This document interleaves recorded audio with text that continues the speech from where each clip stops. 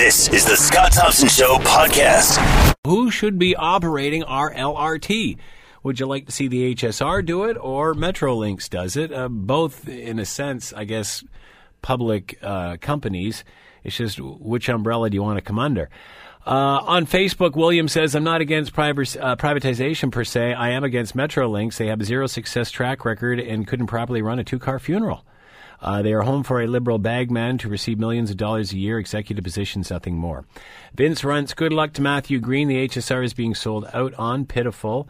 Vince also writes, maybe Mr. Green will turn his attention to my issue, the HSR and the bus route that goes down an inner street in his ward. Noise pollution, big safety factor. Guess it's not big enough fish to fry. Chris writes, why can't they put a bid in to run the system like everybody else? And if they win, great. All right, we'll get Larry Deanny, former mayor of Hamilton, talking about this. First, let's bring in Eric Tuck, president of the ATU Local 107, on the line with us now. Hello, Eric. How are you today? I'm great, Scott. How are you today? I'm good. Thanks for taking the time to join us. We appreciate this. What is it exactly that you're looking for, and why do you think HSR will do a better job of it than Metrolinx? So, to be honest with you, Scott, it's not really a debate on whether HSR or Metrolinx would do a better job. The reality is Metrolinx's current procurement practice is to contract out to a third party, and that's a private consortium, which basically has not worked out. We've tried 3Ps across Europe and North America. They've failed miserably, and I want to stop this train before it gets too far down the track. I know a lot of people are critical of our timing on this, but the reality is we've approached Metrolinx and the Premier's office long before this and asked for this discussion. We were told that, we really can't discuss any of that until we get to the operating agreement. We've passed the environmental assessment. The environmental assessment, as you know, has been passed, and now we would like to have that discussion. So those that have commented, why now? Obviously, you're making it sound like they've been putting you off until now is the time to do that. Absolutely. Metrolinx lied to everybody as we've been negotiating and we're talking, and the reality is we've had 0 meetings with Metrolinx on this issue. We asked from the day that the announcement was made, I asked the Premier, I sent her a letter within a week of that announcement, asking for this meeting and asking to have this discussion long ago. Unfortunately, the politics of it, we were put off. We did not get a response from Stephen Del Duca, the transportation minister, until about a week and a half ago when we launched our campaign. And people started signing our petition and sending emails. Coincidentally enough, we got a call from his office saying that he's willing to meet near the end of July. And I'm looking forward to that meeting. But, those who are criticizing our timing, that's the reason for it. So who can run it better? Quite frankly, the Hamilton Street Railway has provided this city with safe, efficient, one of the most efficient transit systems in North America. We've done it for well over a century. I believe we can, and not that Hamilton Street Railway is not without its critics or its faults. The reality is any problems we've had with HSR were generated by decisions that council has made or decisions that were made by senior management within the city. Is that not all the better reason to keep it out of the hands of the HSR? I wouldn't say that. Quite frankly, if you want to fix that problem, let's not just fix it for the LRT. Let's fix it for the whole transit system here in Hamilton. If you really want to go down that road, then I think we need to look at a transit commission, and maybe that's an option. I'm more than willing to open my mind to, but the reality is the Hamilton Street Railway and the Amalgamated Transit Union is the ones who are best situated to operate it. Whether they should be managed by the city or a transit commission, I believe that's the discussion for the next municipal election. So really what you're looking for, Eric, is a chance to put a bid in like everyone else, or are you looking to control it? So unfortunately, we don't even get that option. No, but is that what you're looking? Is that what you're trying to get? Is that what you're looking for? We would like the opportunity to operate and maintain the system. We believe we are the best situated to do that for the citizens of Hamilton, and we have a proven track record to do that. So, if the rules are changed, are you prepared to bid like every other company?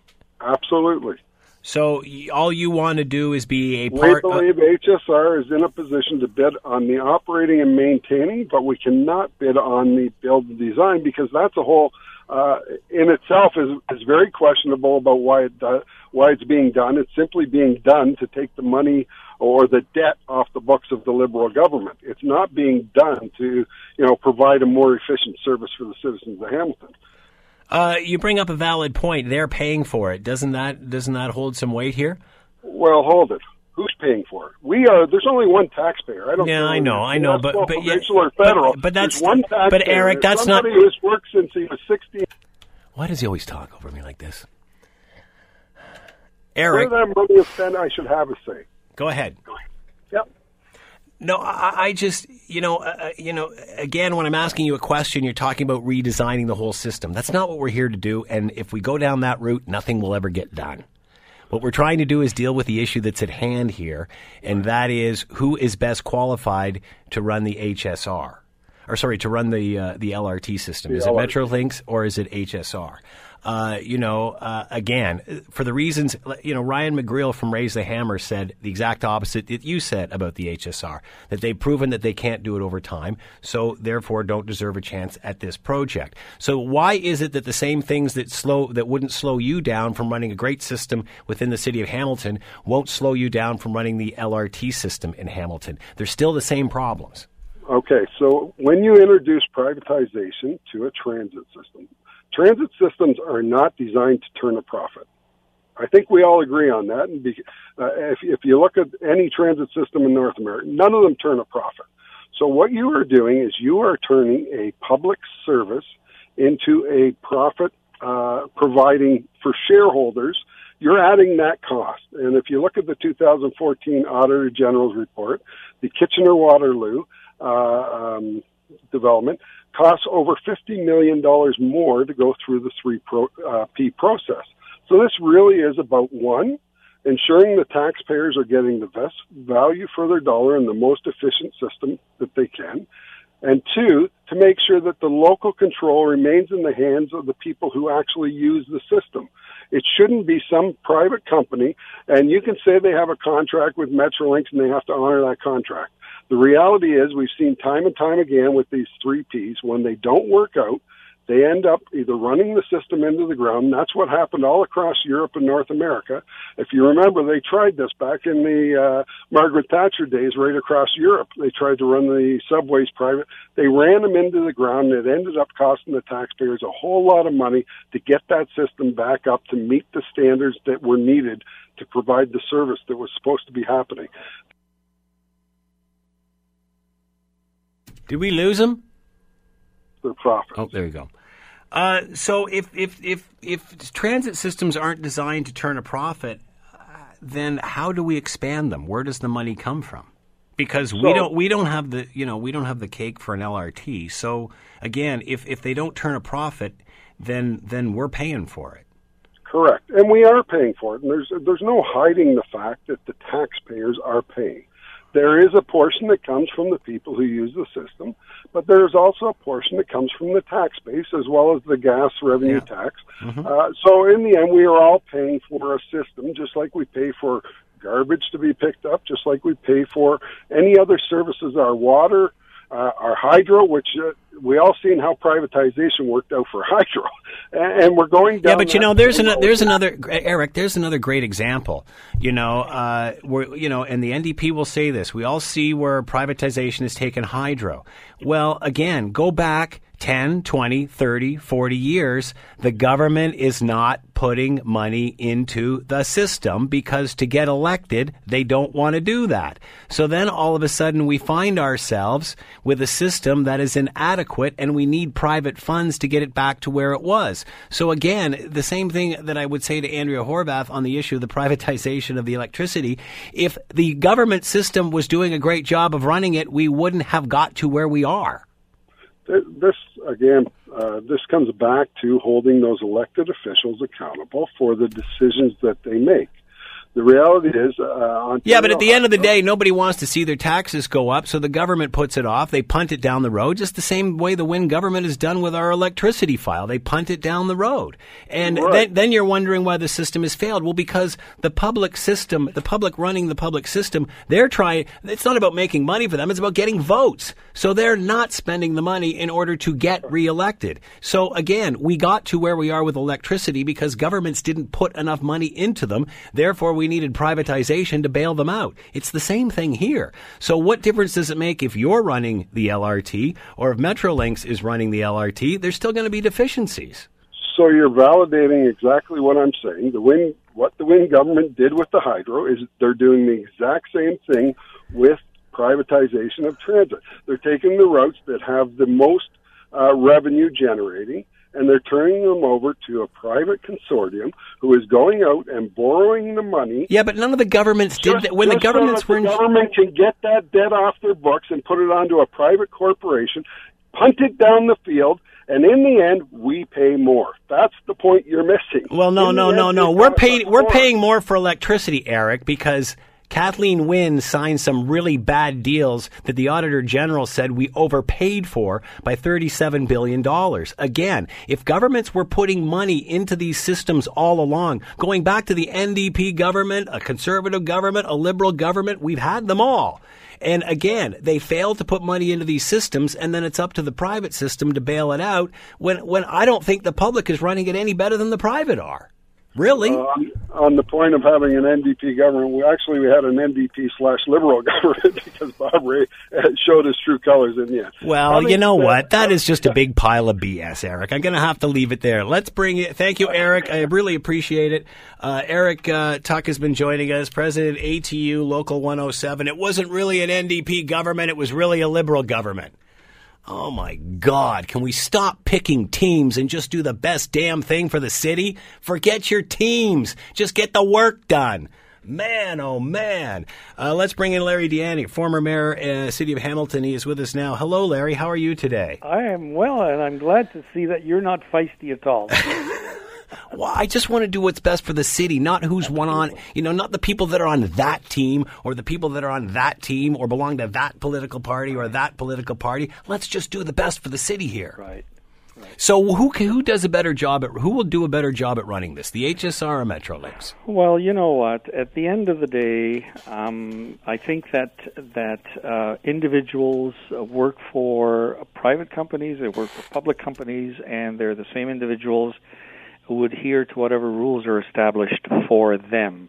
So it's not about the individual. I think people who work for ATU, for example, or are members of ATU or for the City of Hamilton and are members of the ATU, they're good people. And there are people who work for private companies, and I'm sure LRTs are run by private individuals. They would be good people as well. For me, it's more about the process than about the individuals.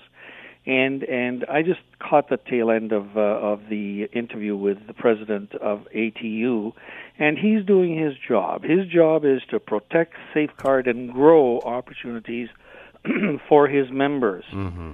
Councillors, on the other hand, their job is to protect the interests of the municipality in terms of providing service at an affordable cost and providing good working conditions for their employees as well. So that's all part of the mix. And my understanding is that the system that the city has agreed on is one that will allow different bids to come in as to who can do a better job in running the system at a cost-efficient way, who can do an adequate and good job running the system at a cost-efficient way. And once all of these pieces of information are in, then a decision will be made as to who actually gets to run it. It seems to me that the current motion that is being considered by Councillor Green throws a spoke into the wheels of that well-oiled, by this point, agreement, and it shortcuts it and suggests that all of the work needs to go to ATU and ATU members, and that undercuts and shortchanges the competitive process that we were going to go through to see who can do the best job. I mean, so why can't we have? So right now, as it stands, is the HSR allowed to even bid on this? They're not, are they? Well, I don't know the specifics of that, except that what I've read in the paper, and according to Paul Johnson, who is the LRT guru for the City of Hamilton, a very competent guy, by the way, he is suggesting that Council has given direction that HSR, ATU be involved in a meaningful way in the process. So I think already the groundwork is being laid to make sure that jobs are not lost, that compensation is fair, all of those good things that unions need to be cognizant of. But in this case, the union and the NDP government, remember this is being driven by Andrea Horwath and her party, and the union that has gone to a great lengths in terms of a public campaign to make sure that all the work is controlled by ATU and is subsumed into the ATU sort of HSR. So is this about the HSR or making sure they're all in that union? Well, I think it's a combination of both. At least that's my reading of it. And again, unions, that's what they do. That's their job, is to advocate for their employees. But I'm saying that there needs to be an arbiter here, and that's City Council, who ensures that the taxpayers are also looked after. And I'm not suggesting that if you give the work to ATU that the taxpayers will not be looked after, but there's a competitive aspect to this that tends to drive costs down, as opposed to a sole-sourced scenario that tends to increase costs. And we've got examples of that in the City of Hamilton, by the way. Our garbage collection, our trash collection, is a hybrid model. Mm-hmm. There are employees of the city that do it. There are also private sector folks that do it, and we'll give contracts to companies do that. And both sides, I think it's a 50-50 share in the municipality as to who does what. Both sides sort of keep the other honest in terms of efficiency and cost efficiency as well. So we've got a model for that, and to sort of throw a spanner in the works at this stage is probably counterproductive. And I can't think of any councillor that doesn't support our local HSR and therefore by extension their union. But really, to sort of fix the game before the game or while the game is being developed doesn't seem to make sense to me, at least. Eric Tuck said that the reason for the delay of this is that they've been putting them off and say, no, none of this doesn't even get chatted about until we get to this stage after the environmental assessment. That's what he said is the reason for bringing it up now, is that they've been delaying him till now and saying now's the opportunity. Yeah, and so I can't comment on that because I'm not in on the internal discussions that are happening at City Hall. However, I mean, if you take the printed word at face value, it seems. I mean, even Councillor Merulla, I cannot think of a more pro-union councillor, other than maybe Councillor Green, than Councillor Merulla. Even he is skeptical about what's being proposed and the fact that it may jeopardize the bigger play here, which is LRT. As we know, it's been contentious, it's been lying dormant for a while, and maybe it should be allowed to progress the way it is without this sort of late in the game move by the councillor, and that's the concern, is that not only might it drive costs up, it might indeed jeopardize the whole project if you now have to renegotiate a memorandum of agreement that you've already signed on to. It seems wrong from many perspectives. So, Larry, there is cooperation in the sense that the both systems are trying to work together, but that being said, it doesn't appear like HSR will have the opportunity to bid on operation of this. So I don't know, because when we did and I was involved then, when we did the garbage contract, we allowed the internal union to bid on the contract as well. Mm-hmm. And that was by council dictate that would happen. And as it turns out, it was, the service, the contracts were split 50-50. So I don't know whether they've considered that or whether they might consider that. All I know is from what I've read that ATU and HSR has to be considered as part of the development of this. But they are not to have been given, the whole ball of wax because there's an RFQ out right now, which is who's out there that can deliver the service. Let's qualify them, and then there will be an RFP process that is imminent as well. And you're jeopardizing that good process by now sort of saying that doesn't matter. We just want it to go in one direction, that's towards HSR and ATU. And it seems to me that would be dangerous because it might upset the apple cart and jeopardize other parts of this program. And councillors have spoken out about that. I suspect that this motion will not pass. But stranger things have happened. Eric said that, transit systems are not designed to turn a profit. That being said, if they're not, why would private industry be interested in them? And how do we expand them or build onto them if we don't turn a profit? Where does the money come from? So you got to define terms here very carefully. I don't think there's a transit system in the world that turns a profit. There are some that help pay towards the cost of running the system. And the old formula we had in the city of Hamilton is that 50% cost recovery, 50% subsidized service. I don't know. I think that's probably changed. That ratio has probably changed by now. So I don't think that will change. I don't think we're looking at a system that will make money for the municipality, but maybe a system that will help pay towards that cost. But at the same time, as you're subsidizing the cost, whatever that ratio and formula happens to be, those who provide the service will obviously earn some money from doing it. Doesn't mean that the service earns a profit, but that part of the fee is to keep the company going, because without that, obviously, everything fails. Larry Deanna has been with us, former mayor, City of Hamilton, commenting on LRT and who should be running it. Larry, as always, thanks for the time. Much appreciated. Thank you, Scott. You're listening to The Scott Thompson Show, weekdays from noon to 3 on AM 900 CHML. The lawyer for the widow of the soldier that was killed by Omar Khadr has filed an application to see that any money that Canada gives Khadr goes to the widow and another injured soldier. Of course, what has happened with this case is Omar Khadr, who is a Canadian citizen, held in a U.S. military prison, 15 years of age. And the Supreme Court has ruled that Canada should have done more to pull him out of that prison, considering, of course, the conditions of the prison and what was going on there, and that Canada did not do enough to protect its own citizen. As a result, Omar Khadr has been awarded just over $10 million and will receive an apology from the Canadian government. As some have said, this seems to be rewarding bad behavior. However, you have to ask the question, how did this and why was this allowed to happen in the first place? Could the people of the day not see that this was the road we were heading down?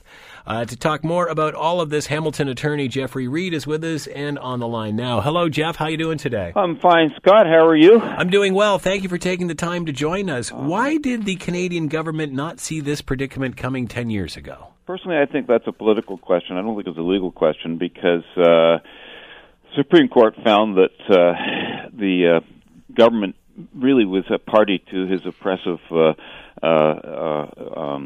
imprisonment. And the thing is, this isn't, in my opinion, at least as far as all I've got to say is I'm not weighing in on one side or the other. It's a question of the rule of law. So we have laws. Everybody, including governments, above all, have to comply with them. If nothing else, they have to set the example by complying with their own laws. And it was found that the Supreme Court said that the circumstances under which he was being held in the United States, for whatever else they may involve, when the Canadian government weighed in on that and participated in that, we violated our own laws because of how our Charter of Rights interacts with it and our other laws dealing with young persons who are underage.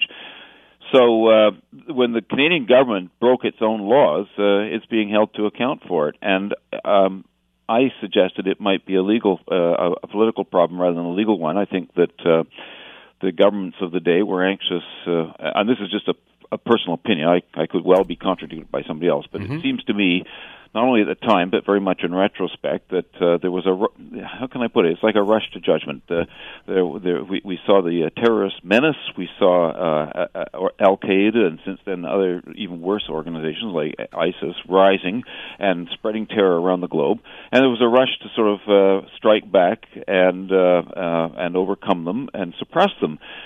So we saw governments taking action. The United States led that, and they were anxious to have coalition partners, and the Canadian government participated in that more or less. They didn't go into Iraq, but they did go into Afghanistan. And I think there was this overall sense of let's make common cause together. Let's fight the good fight together, and let's go out and do it. And I think it was being caught up partly in that whole thing, that when he was captured and then imprisoned in Guantanamo and interrogated, it was like a momentum. That's my sense of it. Right. And if that's the case, then it may well be the government sent its agents, its police officers, law enforcement agents, and so forth to participate with the Americans in their process, to join in. But when they did that, they became accountable for what they did. And the Supreme Court, as I understand it, and I haven't read the decision in detail, but you probably are as much or more familiar than I am, but basically said that that was an unfair process, and whatever the governments may choose to do, we can't hold them accountable. We can hold our own people accountable. So they participated in an illegal, unfair process. That's the key to it. And I understand that the judgment, not the judgment, but the settlement that's being proposed now is essentially a direct result of that. It was almost as if day follows night. Once the Supreme Court declared that the government's actions were unlawful. So it's a question of rule of law. That's the way I look at it. You talked about the momentum and getting caught up in the whole terrorism thing when this started 10 years ago, or certainly propelled itself to the forefront. Is that a defense in any way? Is that excuse? For whom? For the Canadian government. Oh, I don't think we're just following along. Not at all. No, I don't think so. I mean, laws are laws, and just as an individual might say, well, I was motivated to do something. I knew it was illegal, but I was motivated by whatever reason. That's not typically a defense for an individual. It doesn't apply to governments either. I mean, if they've got something which they know or ought to know that the law is, and they're doing something that it violates that law, then they have to be held accountable. We understand that other nations had pulled their prisoners out. Right. How does that figure into this case? And again, I know this is a political question, but wouldn't that be on Canadian officials' radar? Everybody else is pulling out. Maybe we got to do the same. Well, I think you've just put your finger on the point, and if I may say, it's a little self-serving, but I think it reinforces the point I've made that. Where we saw other nations really trying to apply their rule of law and protect their own citizens, not in the sense of condoning or approving of anything they've done, but saying these are our citizens, we're going to deal with our citizens in our laws in our countries, just as the United States claims to do for its own people. So we saw Great Britain and other United Kingdom and other countries doing exactly that. We didn't see the Canada, and I kind of think, and again, personal opinion, but it seems to reflect back on on Canada's basically the governments of the day and the officials of the day saying, well, we're just going to make nice and show that we're really supportive of the United States, and we're just going to let them have their way. But they do it at a price, so they've ignored the rule of law. Does the U.S. have any responsibility here? Or because it's not their citizen, it's not their responsibility? Interesting question. I don't know how broad that's a really broad question. One might ask the question of just how far the U.S. can cast its net and what kind of people it can rope in. And it does claim, as far as I can see, as a bystander in many areas, and not just in terms of military and combative activities, but tax laws and all kinds of other things. It seems to cast a very wide net around the world, claiming to enforce its laws of all kinds of things on not only its own people around the world, but other people too. So I think that's very questionable. But at the end of the day, they've chosen to adopt a course of action which I think we can, in a neutral sort of way, say is highly controversial as to whether it's even lawful or not. But they chose this course of action. They chose to rope him in as some sort of a combatant and say that he acted unlawfully and take measures against him. They're a sovereign state. whether we approve or disapprove, and we have the right to say that, they have the, as long as they're acting within their own sovereignty, we can't make them accountable for that. But what we can do is be accountable for our own actions as a country. Should the country be mad because Khadr's getting the money, or should we be angry for the government at screwing this up in the first place? I think the latter, to be perfectly fair. There are people who will hold very strong opinions and with cause on both sides as to whether he's a victim of a process or just a bad guy who deserves to be roundly denounced and punished for his alleged misconducts and so forth. But at the end of the day, I think that you have to have a clear look at this and say this is about a government doing something that our laws say are wrong. How do we know it? Because the Supreme Court of Canada said so. And who am I to contradict the Supreme Court of Canada? Yeah. So that's where, for me, the buck ends there. The Supreme Court has spoken. Mm-hmm. They're the final arbiters of our law in our country and what we and our government can do. So they said it was unlawful. So it should be accountable. There are other issues, though. I mean, we know that there's an action brought by his. By certain American citizens to claim damages. They've got a judgment in the United States. They want to enforce it. That's an entirely separate issue. It is linked, or it has an interface with so any money Mr. Khadr may get. But Mr. Khadr is going to, if this is all true, and I suspect it is true, that he's going to get some sort of a settlement, it's in relation to his rights being violated. Mm-hmm. And I have to keep going back to this idea that we all live under a rule of law. That's the whole point. Everybody, and it's already good to talk about that at all times and say, oh, rule of law, but, it applies in the hard cases. At the times when people who are not our buddies, we disapprove of what they've done, they're as much entitled to the rule of law, for better or for worse, as everybody. Because otherwise, it's just an arbitrary thing. We'll apply the rule of law when it benefits our buddies, but when we go against somebody we don't like, we'll forget it. That's not the rule of law. No, I agree. What would have happened if Canada had done the right thing and gone down and got him?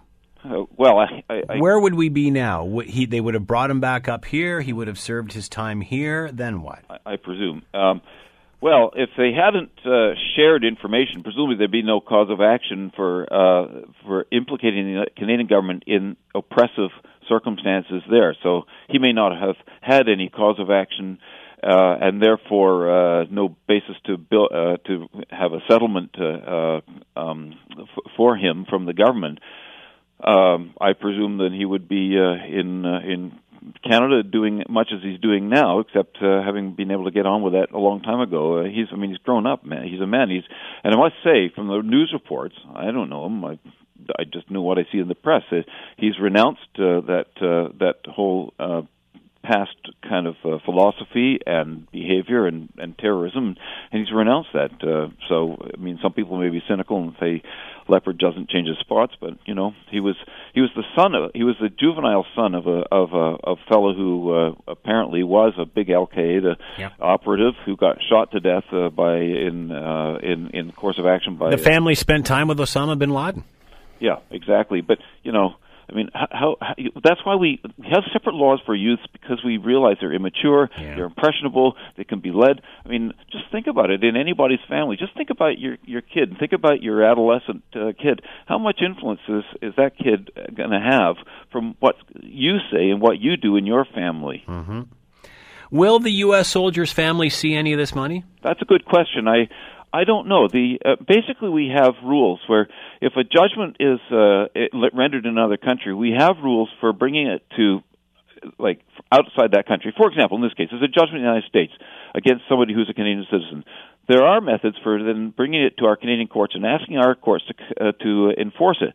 And our courts will look at that on a case-by-case basis and decide if it's a proper and fair thing. They'll be looking at whether the judgment was properly given, whether there was a fair process, and it has a lot to do with what they call comity, which is the idea of respecting each nation respects the other nation's laws and processes. So to a large extent, that's a big factor, but it's not decisive, because sometimes we'll look at what goes on in another country and we'll say it didn't really seem to be fair.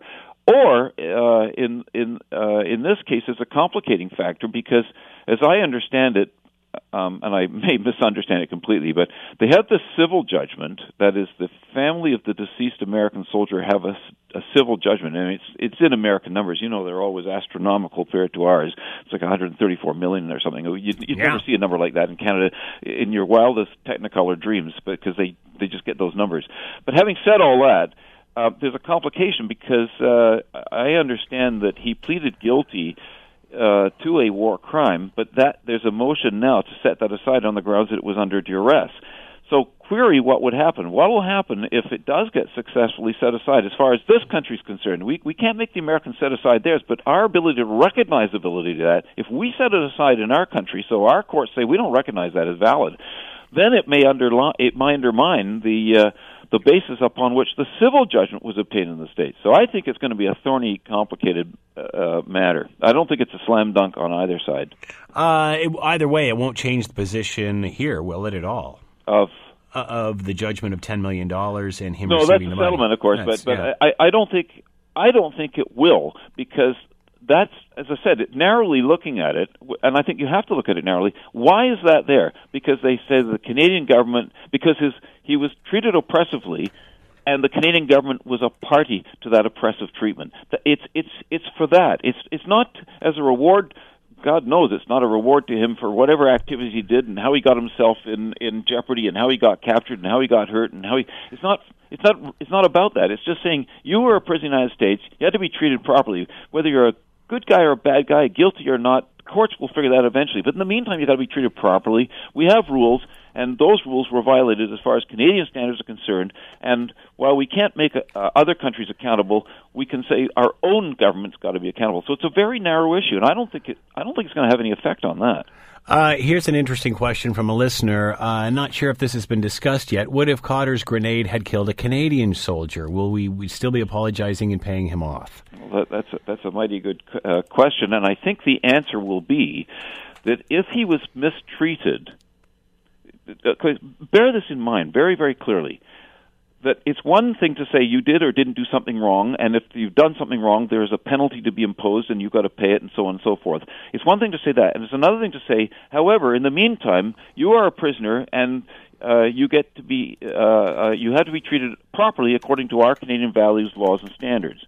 So I think it may not have made a difference if it was a Canadian citizen who was a casualty of his alleged conduct, because it still will come down to, okay, we've caught you. Now we're going to hold you to account through a lawful process.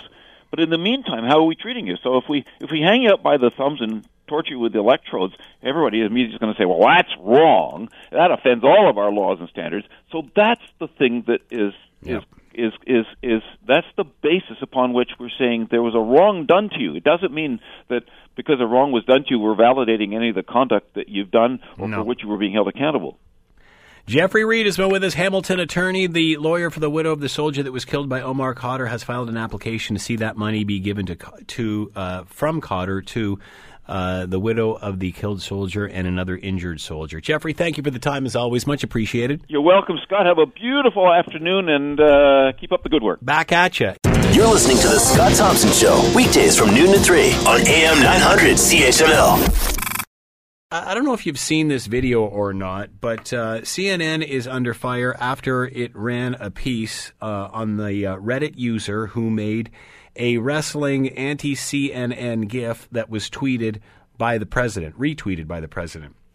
Now, basically, in this video, and it's an excerpt from something that Trump did a few years ago with the World Wrestling. It's not Federation anymore, is it? World Wrestling. What is it? WWE now. And Trump was involved with that and this big thing with Vince McMahon. They're the guy that runs the whole thing. And, there was some sort of mock fight and Trump rolling around and beating the bejeebers out of some guy. So anyway, in this video, the creator superimposed the CNN logo over the person's face that Trump was beating up. So, there's the little video of Trump rolling around outside a wrestling ring, beating the bejeebers out of a person with a CNN bubble instead of a head. So, of course, the president retweets it, And then I guess CNN jumps on board and says they're not going to report the name of the user because he is a private citizen who has issued an extensive statement of apology. So, I guess this guy was doing this as a joke, so went a little too far. And because he releases a statement of apology, CNN says they're not going to ID who the guy is. Then, following that statement, they said, quote, CNN reserves the right to publish his identity should any of that change. Immediately, social media blew up with, this was media blackmail. They're telling this guy to stay in line, trying to suppress his freedom of speech, or they will publish his identity. Is this a political issue? Is it an ethical issue? Let's bring in Simon Kiss, professor of journalism leadership, Wilfrid Laurier University, and is on the line with us now. Hello, Simon. How are you today? Just fine, thanks. Thanks for taking the time to join us. What is your take on all of this, Simon? This is really weird. It's all just weird. I mean, the underlying tweet is weird. CNN's obsession with finding who tweeted it, who made the tweet, the meme is weird. The president's obsession with Twitter is weird. It's all weird. What about the public's reaction to the whole thing? Is that weird too? I think it is, because I'm looking at this the same way. I'm thinking, there isn't, this doesn't actually smell like roses. This isn't right, but it just seems very bizarre. Yeah, it's really baffling. I mean, I sort of get when people have an attachment to a politician, then they won't take kindly to kind of attacks on him or her, right? So I get why people want to rush to Trump's or the defense of one of Trump's supporters when he gets into kind of a controversy with CNN. That's just partisanship. That's just politics. But it still is, as you say, it's also just weird that people are getting so obsessed with this. I mean, and to say that CNN is kind of blackmailing this person, he issued his apology before CNN published the story. So I find that a little bit tough to believe. What do you find tough to believe? Restate that. What doesn't jibe with you here? Well, so people are saying that CNN is kind of blackmailing this person into silence, but the person before CNN ever published its story, I think if I read the timeline correctly, the person had already issued an apology and deleted their post. So first they did the apology and deleted their post, then CNN published the story. So it doesn't really seem like the sequence of events of a blackmail to me. So is this more a question of politics than it is of ethics? I mean, what's the difference? I mean, I think this is kind of both. I mean, I think what this really is this is just evidence of how weird and disconnected from reality our system of talking about politics has become. People can sort of express whatever half-baked thoughts they have, and the President of the United States picks it up because he likes half-baked thoughts, and pretty soon you've got 33 million people kind of excited about it, and then the media or members of the journalism profession are kind of caught monitoring this to and fro of politicians and their supporters, and then they wade in and events, half-baked ideas on social media become stories in legacy media. And now we're talking about it. And now you and I are talking about it. So it's weird. It's all just weird. 2 days ago, North Korea launched an ICBM into the South Pacific that's potentially capable of hitting Anchorage, Alaska. So, there's real things going on in the world that people should probably be concerned about. But here we are talking about fake memes retweeted by the President of the United States. What does this do for CNN and its brand? Oh God, let's CNN is trying to portray itself as somewhat of a victim here and as doing its journalistic duty. But let's be absolutely clear. And they were complaining about the underlying meme that the president had retweeted it, and that this was the president fomenting attacks on the press. Let's be clear.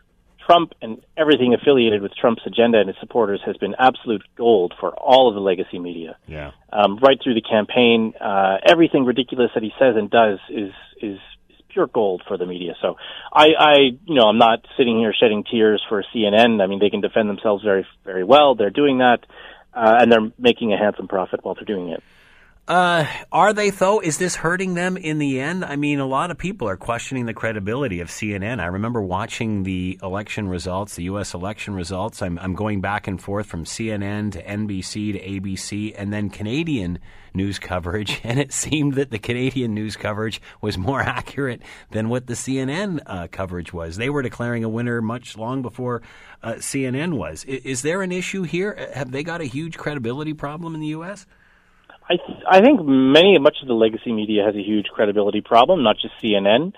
Specifically, the overestimation of the support for Hillary Clinton on Election Day. I mean, that was a lot of people had that problem, including pollsters, not just journalists. That was a really kind of deep structural kind of mistake. They have long-standing kind of credibility problems, but from the perspective of the bottom line, let's be clear, CNN did very, very well with having Donald Trump as candidate for the presidency. They made a lot of money off of his debates, off of his appearances, and off of his outrageous statements, and they still are. So where do... if I may, and it's also just at a raw sort of a daily work perspective of journalists, it makes their jobs very easy. All they have to do is sort of... Yeah. Follow a Twitter feed. Watch what Trump tweets and gin up 250 words for a story, sort of commenting on pointing out the latest outrageous thing he says. When did CNN lose it? When did they start to go south? Because when they first started, they seemed or appeared to have more credibility than they do now. CNN has been suffering particularly from the rise of more ideologically committed 24-hour news outlets, primarily first Fox News and then MSNBC.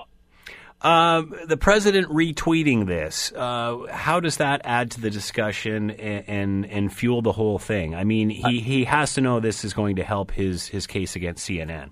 I mean, this is the story. This makes the story. I mean, this never would have been anything until the president retweeted it. I mean... Yeah, and until that happened, this would have just stayed in the backwaters of the internet. Where is this going, do you think? I don't think this won't have legs. I mean, this will be overshadowed in the next 24 hours by a big summit of the G20. Trump is going to France and Poland, where he'll probably offend somebody somehow, I think the media will probably move on until the next outrageous thing that Trump says or does. Simon Kiss has been with us, Professor of Journalism Leadership, Wilfrid Laurier University. Simon, thanks for the time and insight. Much appreciated. Thanks very much. Thank you for the time. Let's bring in Michael Taube, of course. Michael Taube, former speechwriter for Stephen Harper and political pundit. He is with us now. Hello, Michael. How are you today? I'm good, Scott. How are you doing? Good. Thanks for taking the time to join us. Is it me, or is this a non-story, the whole CNN thing? Is this an ethical issue? Is this a political issue? Well, I wouldn't say it's just you, but if you want to make it that way, that's fine. I would actually, all kidding aside, I would say that actually it is an interesting story. I wouldn't call it necessarily the biggest story of the week. I mean, we have issues dealing with North Korean ballistic missiles. We have Omar Khadr on our side of the fence. So it's interesting that this has kind of fit its way into the political wheel, so to speak. But I think it became just fascinating when Donald Trump retweeted this strange little video, which was taken from an old episode, or basically an old WrestleMania, the pro wrestling organization for the WWE, a number of years ago, where you actually see that Donald Trump, who was involved in a match many years ago, long before he became president and long before he ever ran for politics, and you see him basically clotheslining what people are looking at on the video is an image of someone with a CNN image over their head. That's actually the owner of World Wrestling Entertainment, Vincent McMahon. And for that reason, it's actually become very fascinating that people kind of missed where it came from and what it was about. And they started to sort of talk about the issue of why would Donald Trump retweet something like this and how offensive it was. When I think it's kind of fascinating to note that I think most people, A, did not realize that Donald Trump had been associated with the WWE or at a WrestleMania, and B, where the actual video came from in the first place. However, as we're probably going to talk about, CNN, which has had sort of a difficult media week in the past little while, based on the fact that James O'Keefe and Project Veritas have sort of shown in their own little expose certain clips and discussions and interviews which seem to put the whole discussion of Donald Trump and possible relations or co-relations with Russia in some doubt, at least in the way this media organization has been portraying it nonstop. They basically were on a mission to sort of change their image, and I think it has actually backfired to some degree. Man. All right, let's move on to North Korea. Obviously, Kim Jong-un launches this missile July 4th. He's pretty much doing the happy dance over there, thinking anything we can do to antagonize the United States is a good thing. Donald Trump tweets, North Korea has just launched another missile. Does this guy have anything better to do with his life? For years, we have ignored Northern Korea or refused to give them any sort of acknowledgement. What does this say? Well, I mean, look, even though obviously it's not the most articulate tweet or piece of literature you're ever going to read in your life, Donald Trump's basic tweet is quite right. You would think that North Korea would have better things to do with its time, and that especially that's directed at its dictator of a leader, Kim Jong-un. But at the same time, we have to be realistic. I mean, the history of North Korea has been very militaristic. This is what they've been sort of doing, and they have been testing ballistic missiles and had a nuclear program for many, many years. There were books that came out as late as, I think, about 10 or 15 years ago, revealing the inner workings, or what was suspected to be the inner workings of North Korea when it went in that direction. But what we've normally seen when they've had missile tests, which have usually gone through the Sea of Japan, has been failure after failure. However, it now appears in just the last little bit, or this most recent ballistic missile test, it now appears that the North Koreans have somehow successfully created a nuclear missile which is far better than anything they've ever tested before. And naturally for the West and for people like U.S. President Donald Trump, this is a frustrating situation because they want to try to basically cool off the North Korean jets, so to speak, and get them to stop doing things like this. But they have a bit of a quandary at hand, which is that China, which is North Korea's biggest ally and trading partner, who's had a bit of a dicey relationship with the North Korean government over the past couple of years, mostly due to the nuclear testing, or at least that's what we gather from news reports. The Chinese have basically, in recent discussions with U.S. state officials and directly with the Chinese premier meeting President Trump, have sort of insinuated that, we don't have the influential hand over North Korea that we did years ago. This causes a major problem for the world, and more specifically for countries like South Korea and Japan, which are geographically right in the way of any sort of quote-unquote success that the North Korean nuclear missile program actually has. So what we gather from this is obviously that Trump's attention will be squarely focused on North Korea even more than it has been the past 6 months. And while certainly we're not heading into the direction of, say, World War III, as some people are suspecting, it is highly problematic that the North Koreans, A, have a better ballistic missile than they've ever had before, and B, that they are seemingly getting closer to their ultimate target, which is to have a nuclear missile hit some part of the United States or North America in general. I can't let you go without getting your impression. Obviously, G20, a lot of chatter about Putin and Trump's meeting at the end of the week. Will anything come of this? How does Trump ride this fence, especially after the ramblings, of the election campaign and the supposed bromance? How does he ride this fence? How does he straddle the fence? Well, it's going to be one of the most interesting bilaterals between two political leaders you're probably ever going to see in your lifetime. Only because, unfortunately, the mainstream media, or just the media in general, has really been saber-rattling in terms of what this is going to involve, what they're going to discuss behind closed doors, etc. The nature of bilaterals, Scott, and, Prime Minister Stephen Harper, who I work for, obviously was involved in them, is that the discussions are usually done behind closed doors, and the contents of their discussion are not typically revealed unless someone feels like leaking it, which has happened in the past, not more specifically oriented towards Canada, but towards other world leaders, and the U.S. has had that issue in the past before.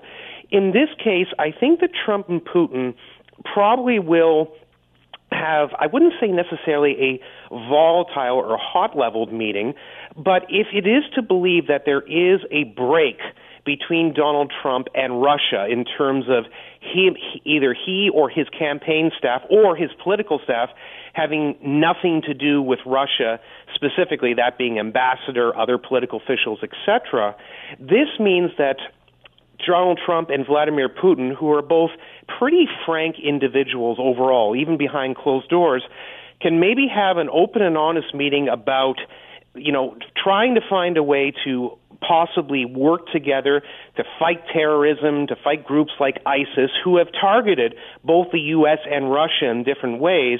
The U.S. we obviously specifically know, and Russia recently, a few months ago had a plane that was actually targeted and knocked out by ISIS, and that happened late last year. There are certainly things the two leaders can discuss and potentially agree on, but I think no matter what, there are obviously going to be elements of the media, and CNN is obviously a prime candidate for it, who are going to specifically say that, well, there's always been this hint or this dark cloud of controversy between Trump and Russia. What in heaven's name could they be talking about in private? Whereas most likely, since the connection between Donald Trump and Russia seems to be non-existent, with obviously the one difference being that Russian meddling in the 2016 presidential election is now sort of understood by organizations such as the CIA, FBI, and various politicians from different political leanings. Other than that, I don't think you're going to see anything wild happening here, except a bilateral where they sort of reach a conclusion to have common causes. How do we fight things specifically related to terrorism, security, safety of our nations, etc.? And if that's the best thing that comes out of it, or even the only thing that comes out of it, they'll probably both look at it as somewhat of a success. The only unfortunate trick to it is there are many, say, small-c conservatives like myself who don't trust anything that Vladimir Putin does or much of anything that Russia does.